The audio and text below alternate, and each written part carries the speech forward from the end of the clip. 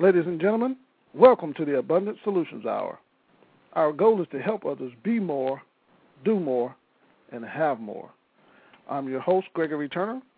And I'm your co-host, Brian J. Henderson. Brian, how you doing? Oh, I can't complain at all today. Yeah, I tell you what, man, we got a show tonight that's going to help a lot of people. I think so. Yeah.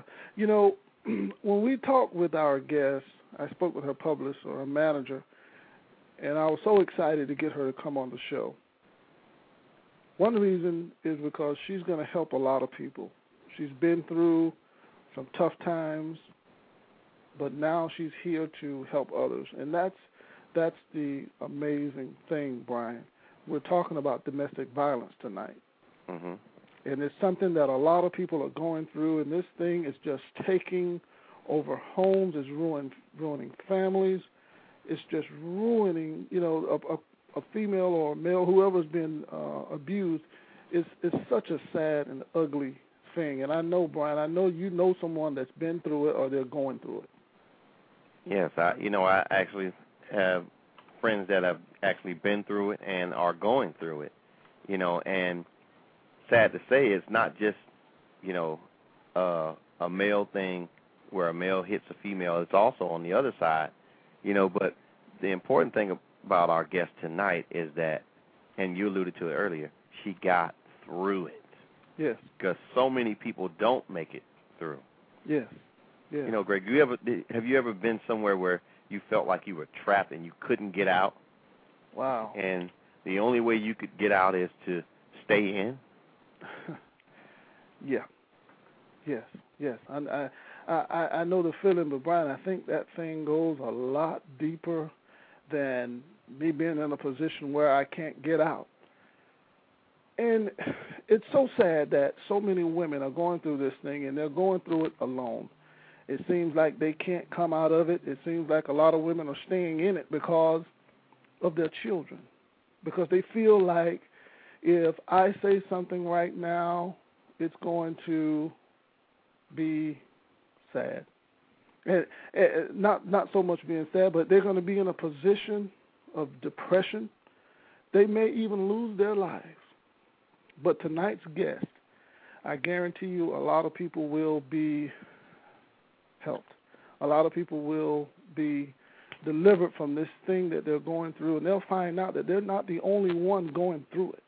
Yes, yes. And the wonderful thing about it, Brian, is some people will hear, and they'll know that this powerful woman has been through something, and what she says, they can relate to it. Do you understand what I'm saying? Yes, yes. Yes. Sadly, of course, they can relate to it. And, that's the reason why we were so glad to have her agree to come on the show and talk, because there's a segment in society that never gets the opportunity to voice the things that are going on, in this particular, situation. Yeah. They don't get an opportunity to voice the fact that they've been hit or beaten or demoralized or any of those things that occurs when you have domestic violence and physical abuse going on. Yes, and Brian, we're gonna offer a lot of help tonight. There's a website that we're gonna go to when you bring our guest on in a few minutes. That there's a lot of help out there, and she's doing some wonderful, wonderful things. And if you really want help, you can get the help. But I think at some point in your life, you're going to have to make that decision that I can do it, that I can stand up. And, Brian, our guest tonight is still standing. Absolutely. Yeah. I'm going to go ahead and introduce our guest for this evening. Good. Go ahead. First of all, if you're just joining us, you're listening to the Abundant Solutions Hour, and tonight's topic is Still Standing. And we have with us best-selling author and ex-wife of the D.C. sniper, Mildred Muhammad.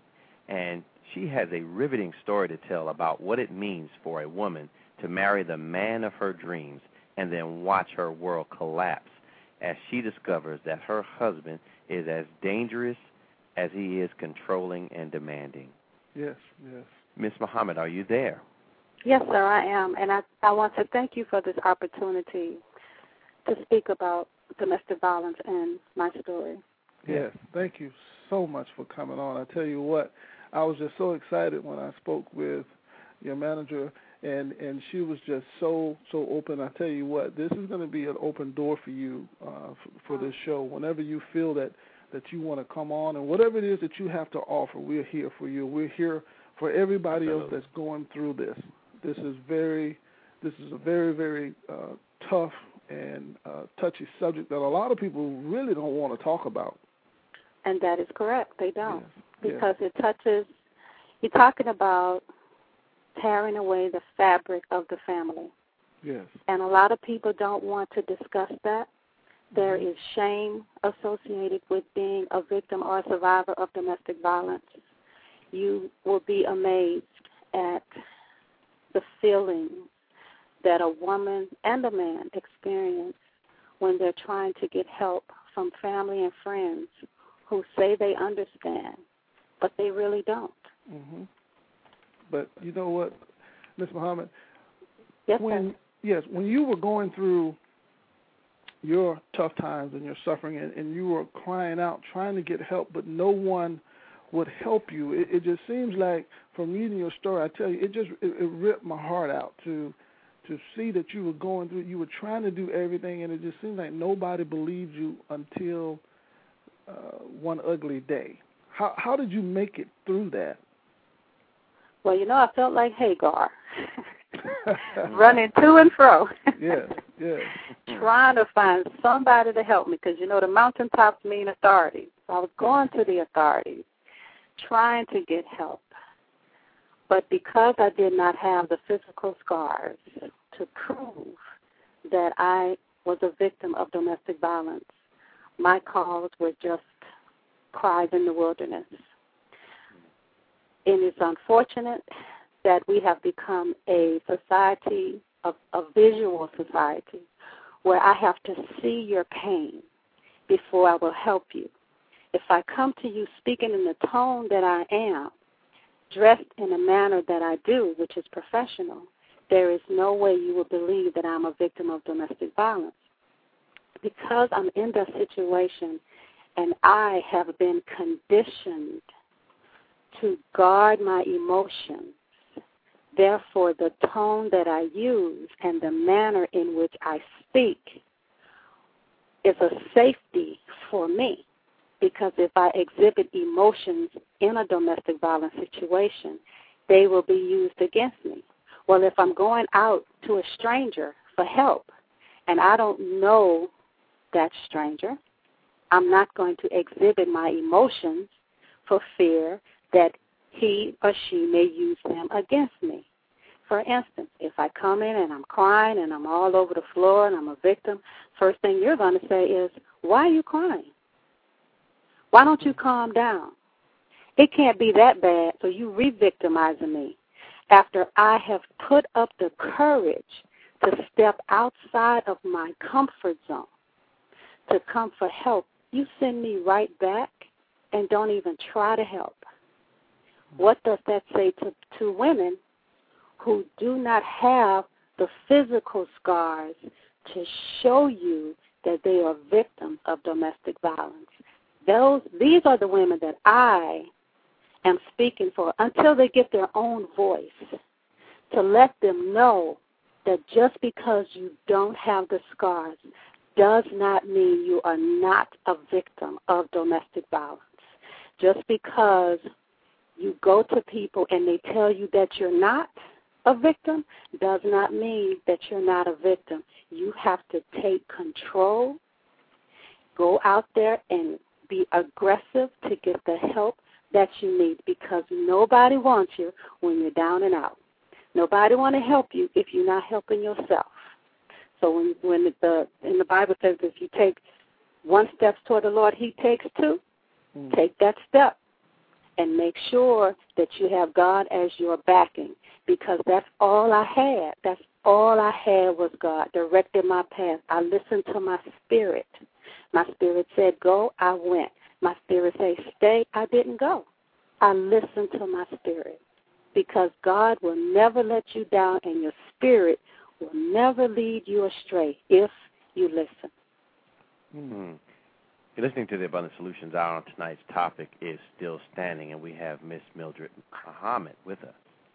Miss Muhammad, you know, it's intriguing and at the same time sad that you're even on our show tonight, because so many people, even after they've been released from the bondage, when they get out of the situation that they're in, they don't want to talk about it. You know, it becomes tough. It becomes difficult for them to talk about it and, go back through it. Do you find yourself, seeing those situations, and reliving those situations as you talk about them? Yes, sir, because it has become a part of me. In order for me to express me, I have to express my experience. It's when I begin to talk about it that I can begin to release it. But if you didn't listen to me before it happened, why are you going to listen to me after it happened? What's the difference? Now you know more? Is it that you didn't trust me? Is it that you didn't believe me? What makes me feel comfortable talking to you after it happened when you didn't listen to me before it happened? So what changed, you or me? Wow. Miss Muhammad, I want to, this is a really tough interview, but we know that bondages and all of this stuff is going to be broken tonight, because I really do believe that you're going to say something so powerful that it's going to make a lot of people that are in positions right now that they feel that they can't come out of, they'll come out of those positions tonight.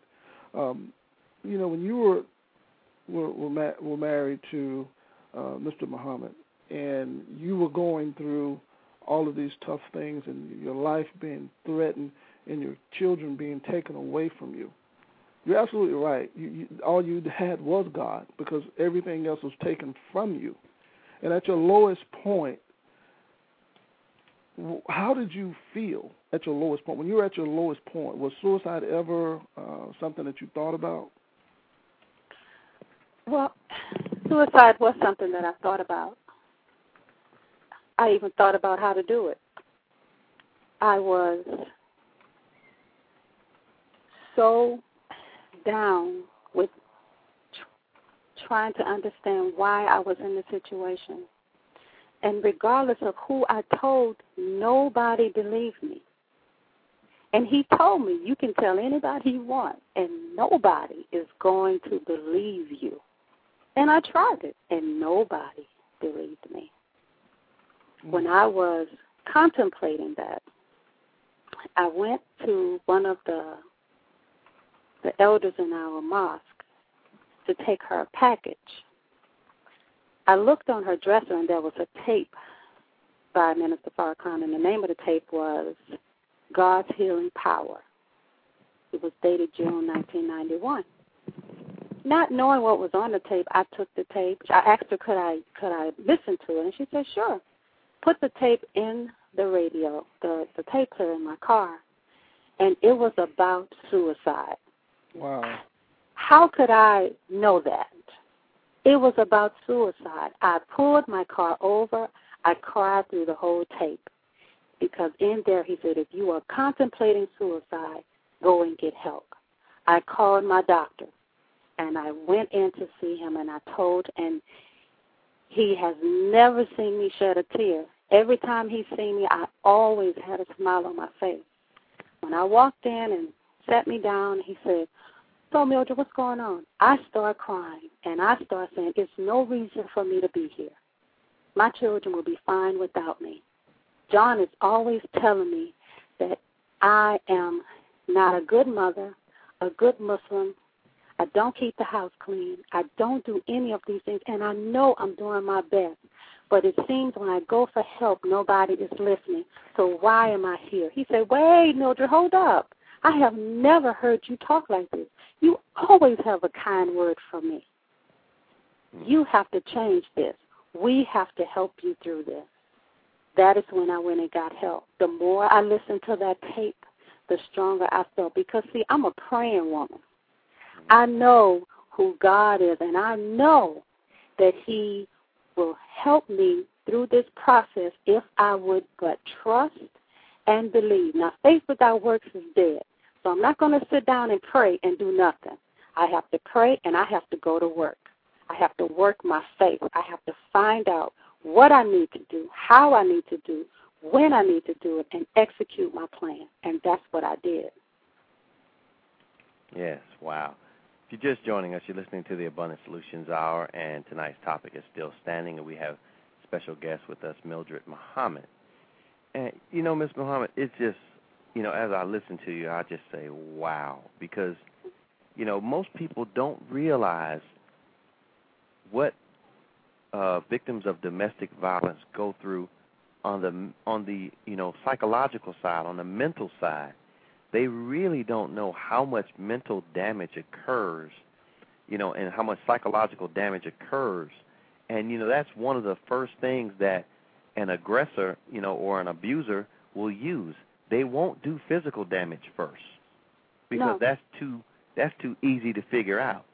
Okay, he punched me in the face today. I know something's not right here.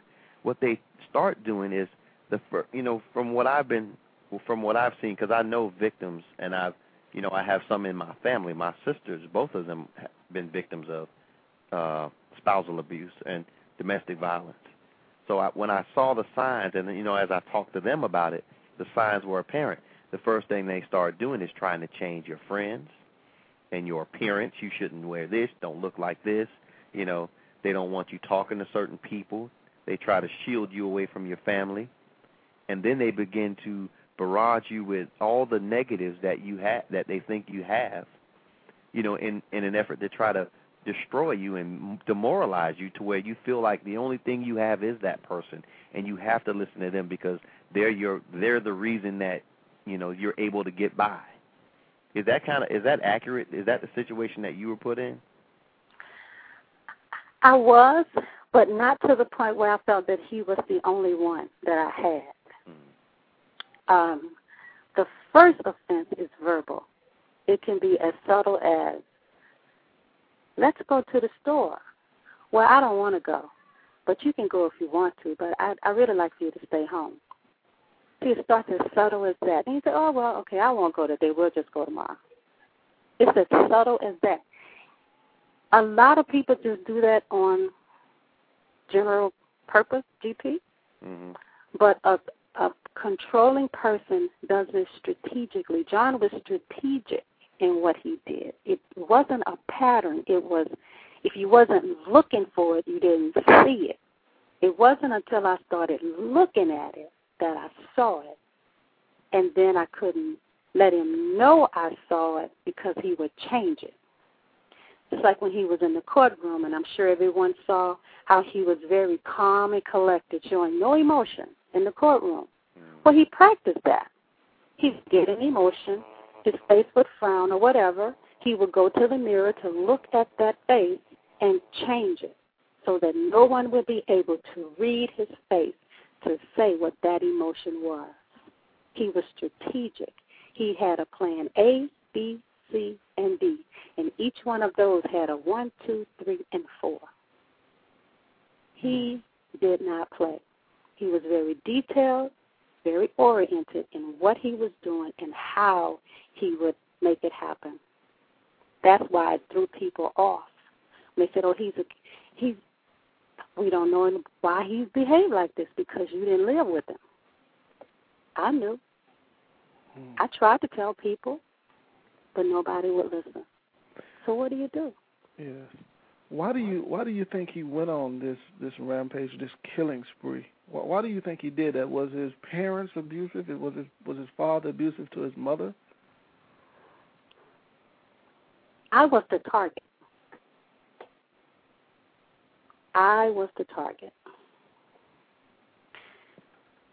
The domestic violence started in Tacoma, Washington. I asked him for a divorce in September of 1999. He moved out of the house. He started coming back in the house in the middle of the night, standing over me. He didn't know I knew he was there. It was dark.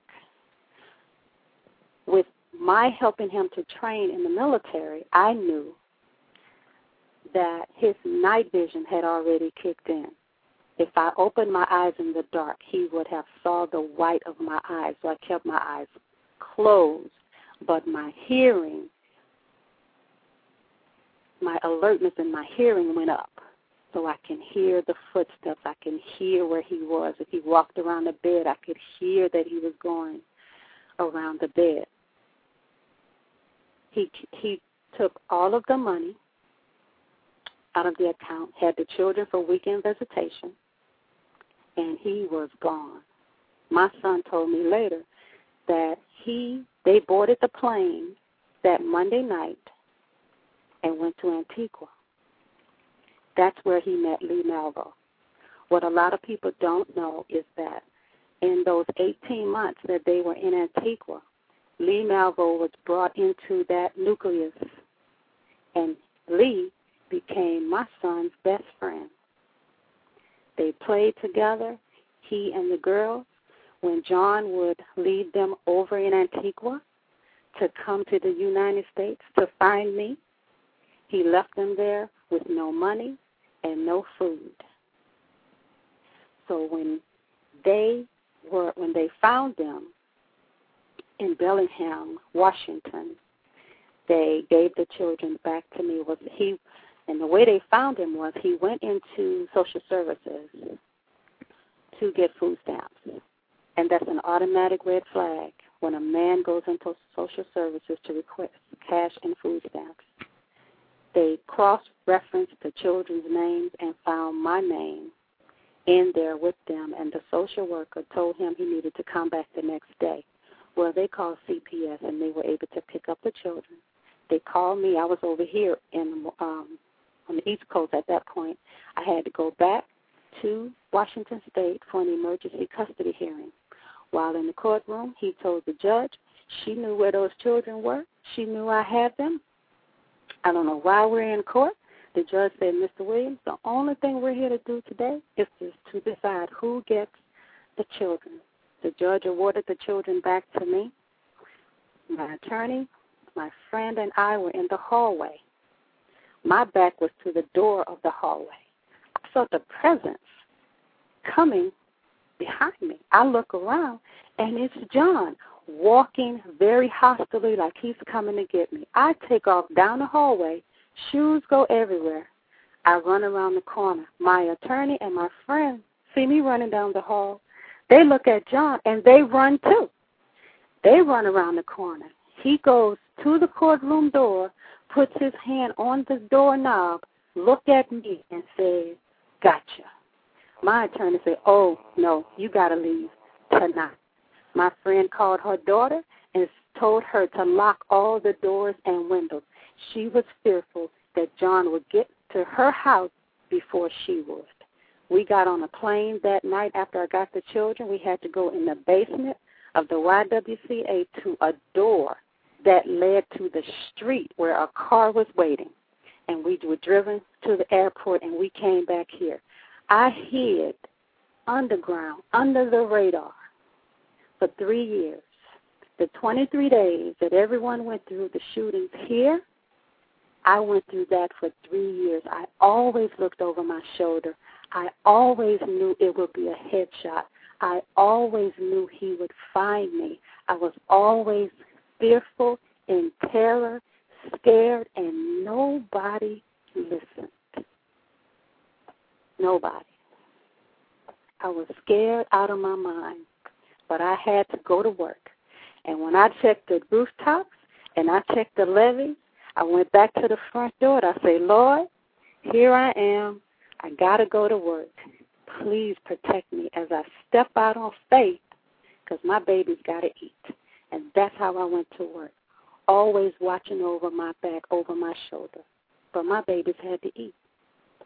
My goodness. Wow. I can't even I was imagine. the target. Yes. Law enforcement know that.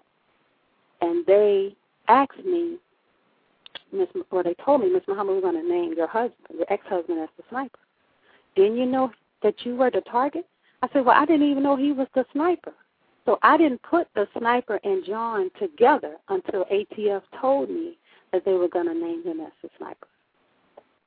That's when his picture was flashed on the TV. That's when I had to tell my children that they were naming their dad as the sniper. When I told my son, it was like you put a pin in a balloon and the air just seeped out slowly. He just dwindled down to the floor. I said, no, baby, you can't collapse right now. You got to be strong for me right now. You cannot do this yet. Not yet. Hold on just a little bit, please. I had to go tell my daughters the same thing. They started crying. Please, baby, don't cry yet. Just hold on. We got to leave out of here. By the time we were leaving out, the media was coming in. So they missed us just by a few minutes. When we got to the hotel, they showed his picture on the TV. And that's when my children just collapsed. I said, y'all can cry. I couldn't cry in front of them. Right. Because I had to be strong for my children. I was in just as much pain as them. But was I? That's their dad. This is my ex-husband. But that's their dad. So I had to put them to sleep, go in the bathroom with a pillow, turn on the water, close the door, and cry. So they couldn't hear me. So when I came out, Mommy, you okay? I'm fine, honey. You okay? I had to always stay calm, speaking in the tone that I am for my children. I could not display my emotions because their mental and emotional status depended at that time, and still does, on how I react to all of this. If my reactions and my emotions are not in check, my children are a basket case for everybody else to deal with. And I would not and will not allow that to happen to them. Mrs. Muhammad, I'm lost for words here, but I'm gonna find some. Okay. Yes. And it's okay to laugh because when you laugh, you hide the tears, but you gotta laugh sometimes. Yeah, you gotta find a purpose. You have to find a reason in every day you're in your trauma to laugh. You have to. Yes. Because God is a good God. And in everything that happens, there's a silver lining if you look for it. And every day that I got up and I breathed the air, that was my silver lining. Because everybody didn't make it. But I did. And I was going to say, you were so covered, not by your own doing, but you were covered by a higher power. Yes, sir. I truly believe that. Yes. And that's, that's something that I can just hear it all through your voice.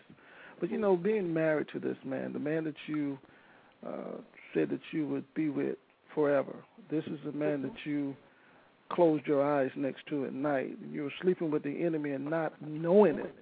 Did you ever imagine that this person could do something like this? No, sir. Not for one moment.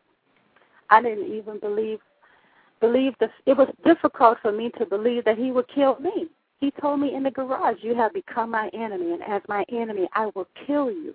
See, I saw the look in his eye. I saw the expression on his face. I saw his demeanor when he said it, and I knew he was going to find a way to make it happen, and nobody would find my body. I knew that. John's motto is, never leave an enemy behind. I had become his enemy, and he was not going to leave me behind. If that man get out of prison, and y'all say, well, where's Mildred? You know I'm hiding, because he is coming after me. He is going to finish what he started. He is not going to leave me breathing when he can get to me. Do you ever think he will get out? No. I don't think so either. I don't think so. I don't. He has exhausted. I think he has 4 more appeals. There is a freeze on death penalties nationwide that I understand. And he is not going to sit in that cell and die. He's going to fight for his life. He's going to fight. And if anybody thinks he's not, they're sadly mistaken. If you just joining us, you're listening to the Abundant Solutions Hour. Tonight's topic is Still Standing, and we have with us best-selling author and ex-wife of the D.C. Sniper, Mildred Muhammad. If you have any questions or comments for our guest or for us, you can give us a call at 718-508-9600. That's 718-508-9600. So, Ms. Muhammad, you know, it's almost like even though you weren't necessarily a physical prisoner at the time, it was like he had you mentally imprisoned.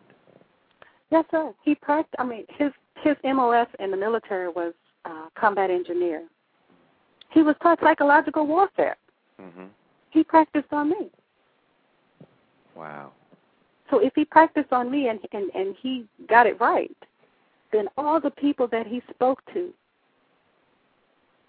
convince them that I was the enemy, and those same people would spy on me and report back to him what I was doing. My. He was very good at what he did. The people that would come by and say, "Oh, Mildred, I wish I knew where your children were," they do. And they didn't tell me. I changed my phone number 5 times, and he was able to call someone in the phone company and have my phone number changed again. One person called me, and I asked her, "Can you please give me my phone number?" Well, John told me not to give it to you. And you're going to listen? My son has asthma. I need to be able to call out. You're not going to give me my phone number? No, I can't do that. So what kind of power does he have to where other people will help him victimize me? There were people that helped him to take my children to Antigua. He didn't have that kind of money. He had a business where he made false birth certificates and passports for $3,000 a pop and brought people from Antigua and Jamaica to the United States. That's how he made his money. That's how he was able to travel back and forth, looking for me and leaving the children over in Antigua. Very smart man. Were you ever in a position where you felt, okay, this is it, my life is just over, I know that I'm going to die in his presence? No. In his presence? Yes. He wasn't going to, it was going to be a headshot. In his presence to me, meaning I'm going to see him when he kills me. No, that he wasn't going to do that.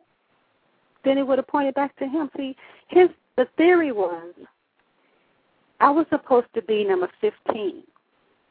2 more people were to be killed after me. He was coming in as the grieving father to get the children. He would have gotten the victim compensation money, and he would have rolled off into the sunset. The headlines would have been totally different. Grieving father regains custody of stolen children.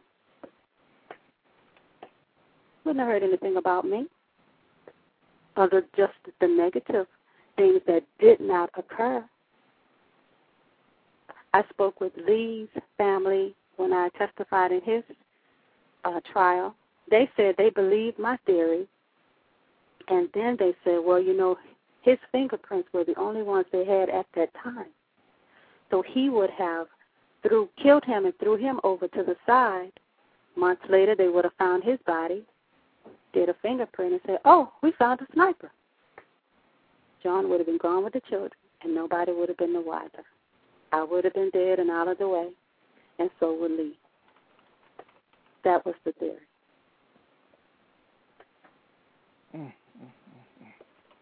So his whole plan was to be basically efficient, completely efficient and anonymous. Yes, right. That's right. That's right.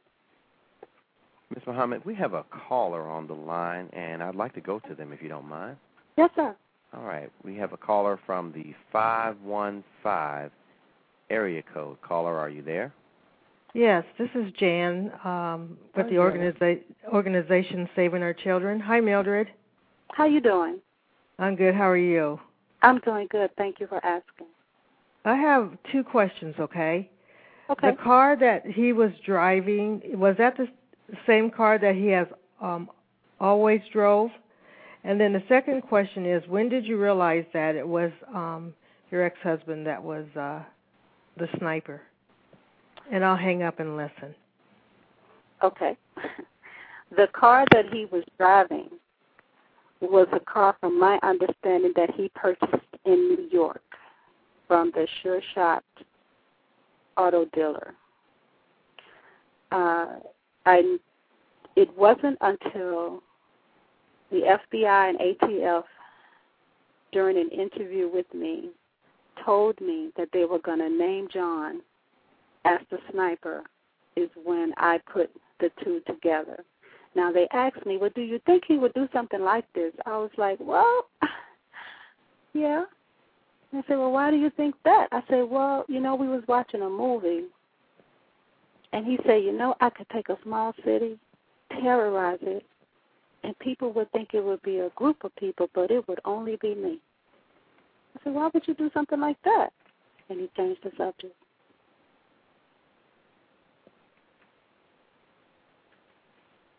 Hello? Yes, Wow. We're here. We're listening. Oh, okay. I'm sorry. It got quiet. Okay. Oh, boy. And what was her second question? Her first question was that a car he always drove? And the second question was, when did I know he was the sniper? And I answered both. Okay. Right. All right. You know what, Ms. Muhammad, it's, with your children, other kids, they can be so cruel. Right. When everything was over and he was in custody and they went on to school, are they dealing with cruel people now? Are they dealing with that? No. Before they went back to school, we did drills. The drill consisted of me asking them, is that your dad? What are you going to say? Do you still love him? What are you going to say? Somebody walk up to you and they say your dad killed whoever. What are you going to say? Just so happened my daughter, Taliba, came home and she said, Mommy, one of my classmates said that Daddy killed his uncle. I said, okay, what did you say? She said, I told him that I'm sorry for his loss. And I said, what else did you say? She said, I didn't say anything else. I said, and that's good, because you are not responsible for what your dad did. So you don't take on that responsibility for him. So I'm very proud of you. And that's how they learned to deal with what other people had to say. We went to the movies and we were watching Barbershop 2. In Barbershop 2, they referenced their dad. I didn't know that was in the movie. Neither did they. When the movie was over, they were very upset. Why did he say something like that about Dad? I said, okay, let's look at the truth of the matter. Is what they said true? They had to think about it. Well, yeah. I say, see, you have people take things that are serious to add humor to it, to deal with it. Doesn't make it right, but that's how people deal with things. So you have to be able to look at what they say and see if it's the truth. If it's the truth, you can't do nothing with it. You can accept it and move on. If it's false, you still can't do anything with it. You just dismiss it and move forward, because you're wasting time and you're exerting too much energy in trying to fight everybody who may say something negative about your dad. It's just too many people. This is international. We have to stay focused and move forward, and that's what we do. Awesome. Ms. Muhammad, we have another caller. Yes, sir. And this caller is from the 614 area code. Caller, are you there? Yes, I am. All right, do you have a comment or a question? I sure do. I am Celeste Payne, and I am married to one of Mildred's friends from high school. Ivory. Yes. And we are listening here with our family. And the one question I had was, how has this affected your relationships with people that you know, like in your past? That's a good question. The people in my past I had to put in God's hands. And I had to pray and ask God that when He puts me in their presence to speak for me, because I've not seen any of those people at that time. I have not been back to the West Coast. But I would like to think that I have matured enough to understand that everything works for a purpose. And in God's purpose, there's a reason for what happened. So if I truly believe that and understand that, then I have to let God work that out before I get there, knowing that once I see them, I really don't know how I will react, but I pray that the way I react will be pleasing only to God. And that's the best way that I can answer that. All right. Thank you so much. Wow. Thank you for the question. Okay. Bye-bye. Listen, Muhammad, just all the things that you've gone through so far and up to now, if you look back over your life, did you ever say, you know what, if I could change this, I would do this? Or if I saw this different behavior in your ex-husband, you would act a different kind of way so that you could get out of it? Did you ever think about just grabbing your kids and just running? If someone else asked me that question, if I changed one thing, I would not have my children. If I for whatever reason, God saw fit for our children to come through us, to deny one thing would be denying them. So I can't change anything. I can just accept what it is and move forward. As I was given lemons, I'm trying to make lemonade. That's what I'm trying to do. Awesome. So I can make it sweet or I can make it bitter, but I'm going to make the lemonade. Yes. We have a chat room right now, and someone in the chat room asked a question. I think it's Janice. She wanted to know, have you talked with any of the murdered families? I only spoke with them, some of them during the trial, but not after. But I thought at the time that they blamed me because other people were saying to me, well, if you would have stayed with him, then he would have only killed you. Or, you should have stayed over on the West Coast because when you came to the East Coast, then all these people were killed. So they were blaming me. So I thought that they blamed me as well, but they didn't. They were happy that I got out when I did, and that was the end of that. Wow. I can't even imagine the type of pressure that you were under, and for you to talk the way you're talking tonight. I mean, I can hear so much strength and faith, and that's something that we all need.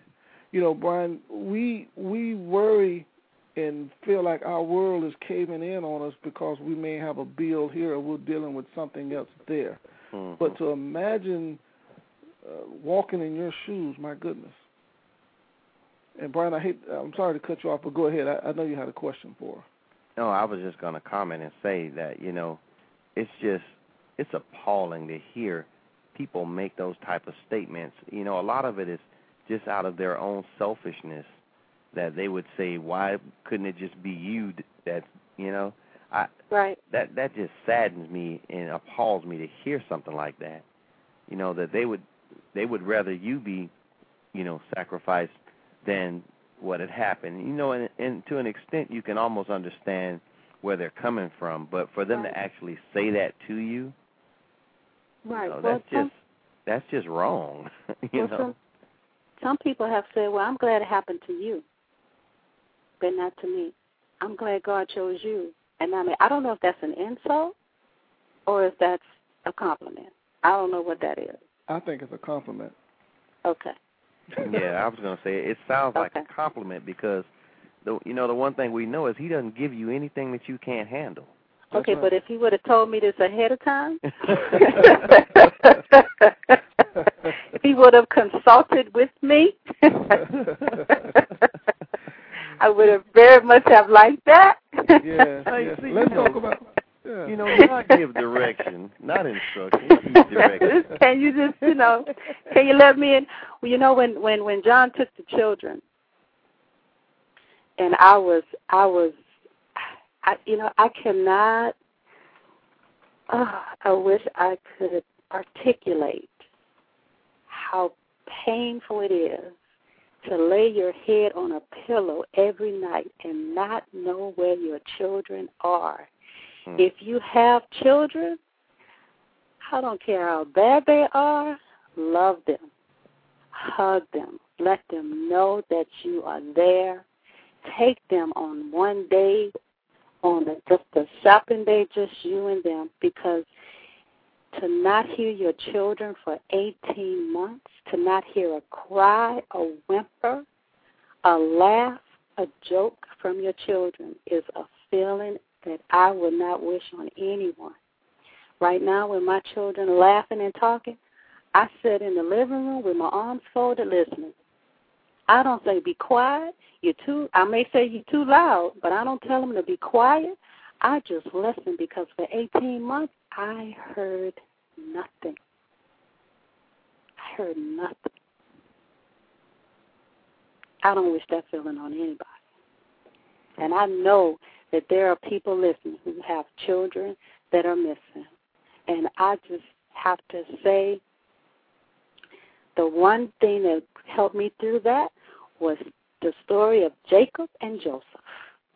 Because, Joseph's brothers sold him off because they was jealous. But Jacob didn't know that. And he had to deal with a missing child, a lost child. And I read that story often because I found comfort in a prophet went through what I went through, and he understood. He said in the Quran, "Oh Allah, I pray that the way that I handle this is pleasing only to you. At some point, you have to take control and not worry about what other people think or feel about what you're doing. Because when you are in a transition, people can't judge you in a transition, but they do. People can't tell you what to do. If you were in my shoes, you would have done the same thing. One of the social workers told me when I was in the shelter, girl, if I was you, I'd be out there looking for my children, trying to make me feel guilty that I wasn't doing anything. I mean, but what could I do? If I gave up my position, he was going to kill me.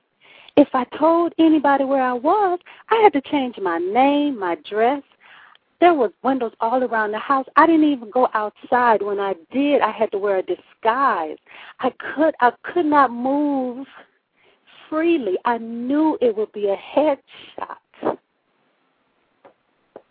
It is just terrifying to go through that alone, but I wasn't alone because God was with me all of the way. That's when the song, I remember in the church, it says, I've learned how to lean and depend on Jesus.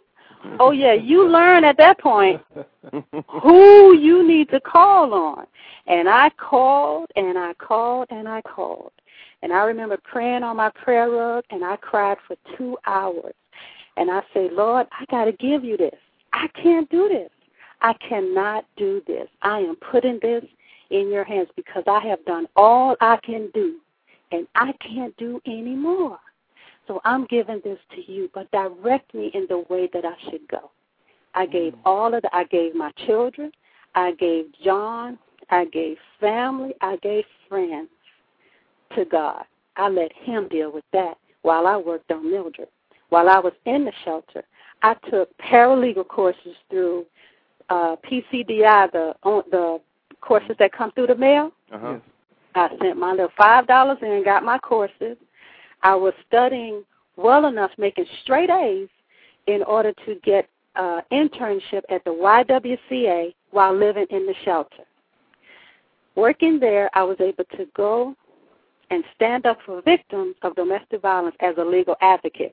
I don't know where my children are, and I don't know how I'm going to get out of there, but I'm helping somebody else.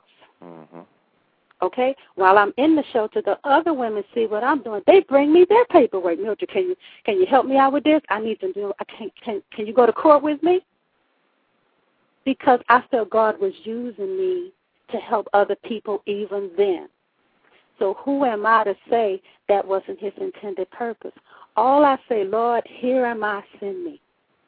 I don't know where you're taking me. I don't know where I'm going. All I ask is that you protect me and direct my path, and I will go where you want me to go. I will do what you want me to do, and that's what I've been doing through my organization after the trauma. All the programs that I have within my organization are those programs that I did not get help in. As widespread as my situation was, I was not able to get help because I did not have the physical scars. My help was slow in coming. They didn't listen to me even after my trauma. I had to work on myself after my trauma. Unfortunately, I went to unethical counselors who was trying to write a book because this was a high-profile case. Everybody wants some money. So I had to pull myself and my children in, go and get a book from the library, learn psychology to counsel myself and my children. Wow. Because I would not put them out there for anybody to hurt them ever again. So I had to take on that, too, to learn that now I use it to help other survivors and victims who just need somebody to listen. You know, I just want you to listen. I can do that. I can just listen. How do you want me to help you? I don't go in saying, well, this is what you need to do and this and that. No. The only question that should be asked of a victim or a survivor is, how can I help? Because you may be the only person that is giving this person the knowledge that, you know what, they're listening because they're asking me instead of telling me what to do. People have been telling me what to do all along. This is the one person that is truly interested in what I want to do. Control. They're giving me my control back. That's what I need. Yes, and, you know, that's the one thing that perpetrators of domestic violence do. They try to take away the control. Mm-hmm. Ms. Muhammad, we have another caller. We have about 6 minutes, so I want to get this caller in before we run out of time. Yes, sir. Caller from the 614 area code. Are you there? Caller from the 614 area code. All right, they're just listening in, and that's quite fine. But you know what, Brian, let me say this. You're doing so many things now. You have your own business that you're doing and helping others. And I was talking with your manager the other day, and she was saying that you guys had just returned from a vigil. Could you tell us about that? Just had what? I'm sorry. Was it a vigil that you went to? A candlelight. Yes. The National Crimes Victim Week begins April the 13th through the 16th. The 18th, I'm sorry. And we went to the candlelight ceremony last night. Mm-hmm. And it was wonderful. There were a lot of people there with the candlelight to remember the victims of crime. Mm-hmm. If there is a victim of crime who wants to know about their perpetrator and they are imprisoned and you don't know how to find out if they've been moved or transferred, you should go to, if you don't mind me saying, vinelink.com, and you can register with them, and they will let you know when this person is being moved or escapes, or it goes to court. I didn't know about this service until November of 2007. Give that information. Yeah, give that site out again. It's vinelink.com. www.vinelink.com. You can sign up. They will inform you either by telephone, email, or letter when this person is being transferred, escaped, or is moved to a different prison.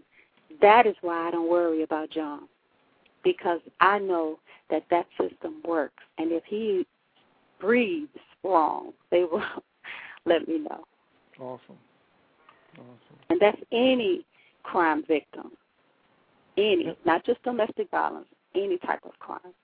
We have about 4 minutes left. Could you tell us about your program and some of the programs that you're offering within your business that you've created?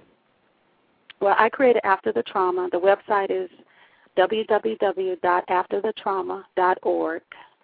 I have 9 programs: education, clothing, transportation, support group that I offer to survivors of domestic violence.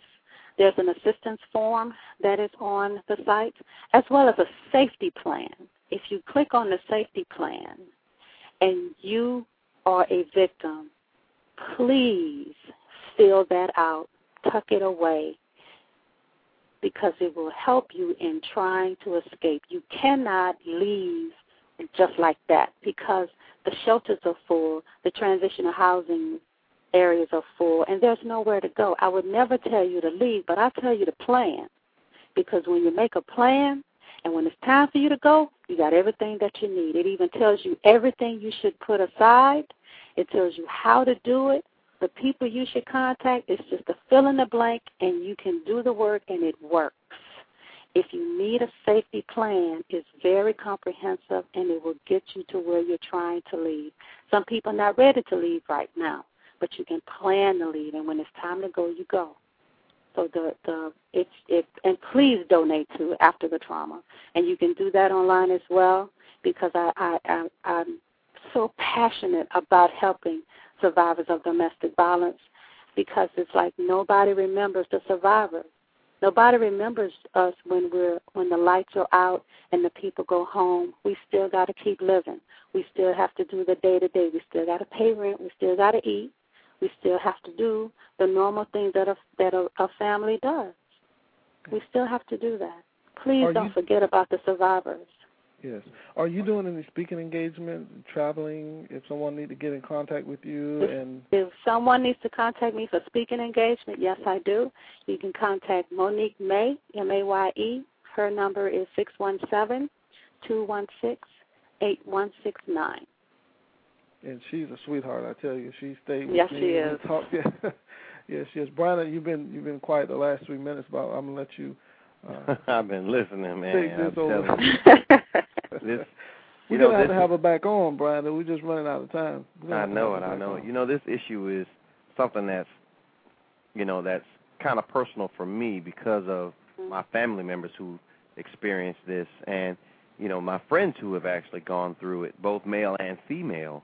Mm-hmm. And I think it's just so important that we have advocates like Ms. Muhammad out there helping people, telling people about it, and, breaking the silence, because it's the silence that's causing all these people, all these different people that are, being abused to get killed. There's a thing that they talk about with HIV, silence is death. And I believe it fits perfectly with this issue. Silence is death. If you keep silent and you keep quiet about this issue, then, more and more people will end up being killed. But why am I silent? It's because you don't believe me. Mm-hmm. If an environment is created to the point that I can come to you and I get help, I won't be quiet. Right. If I can come out of my comfort zone, I'm in the house. If I step outside of my house and I come to you for help and you tell me, you don't know what you're talking about, that man ain't doing that to you, girl. Mm-hmm. John is a sweetheart. Why would you think I'm coming back to you? Miss Muhammad, I hate to cut you off. We got about 15 seconds for the show. Yes, sir. But we'd like to, first of all, thank you for coming on. And thank you for having me. And we'd like to let everybody know to listen in on Monday. With that being said, you've been listening to the Abundant Solutions Hour, and we thank you and good evening. Blog Talk Radio. Ms. Muhammad?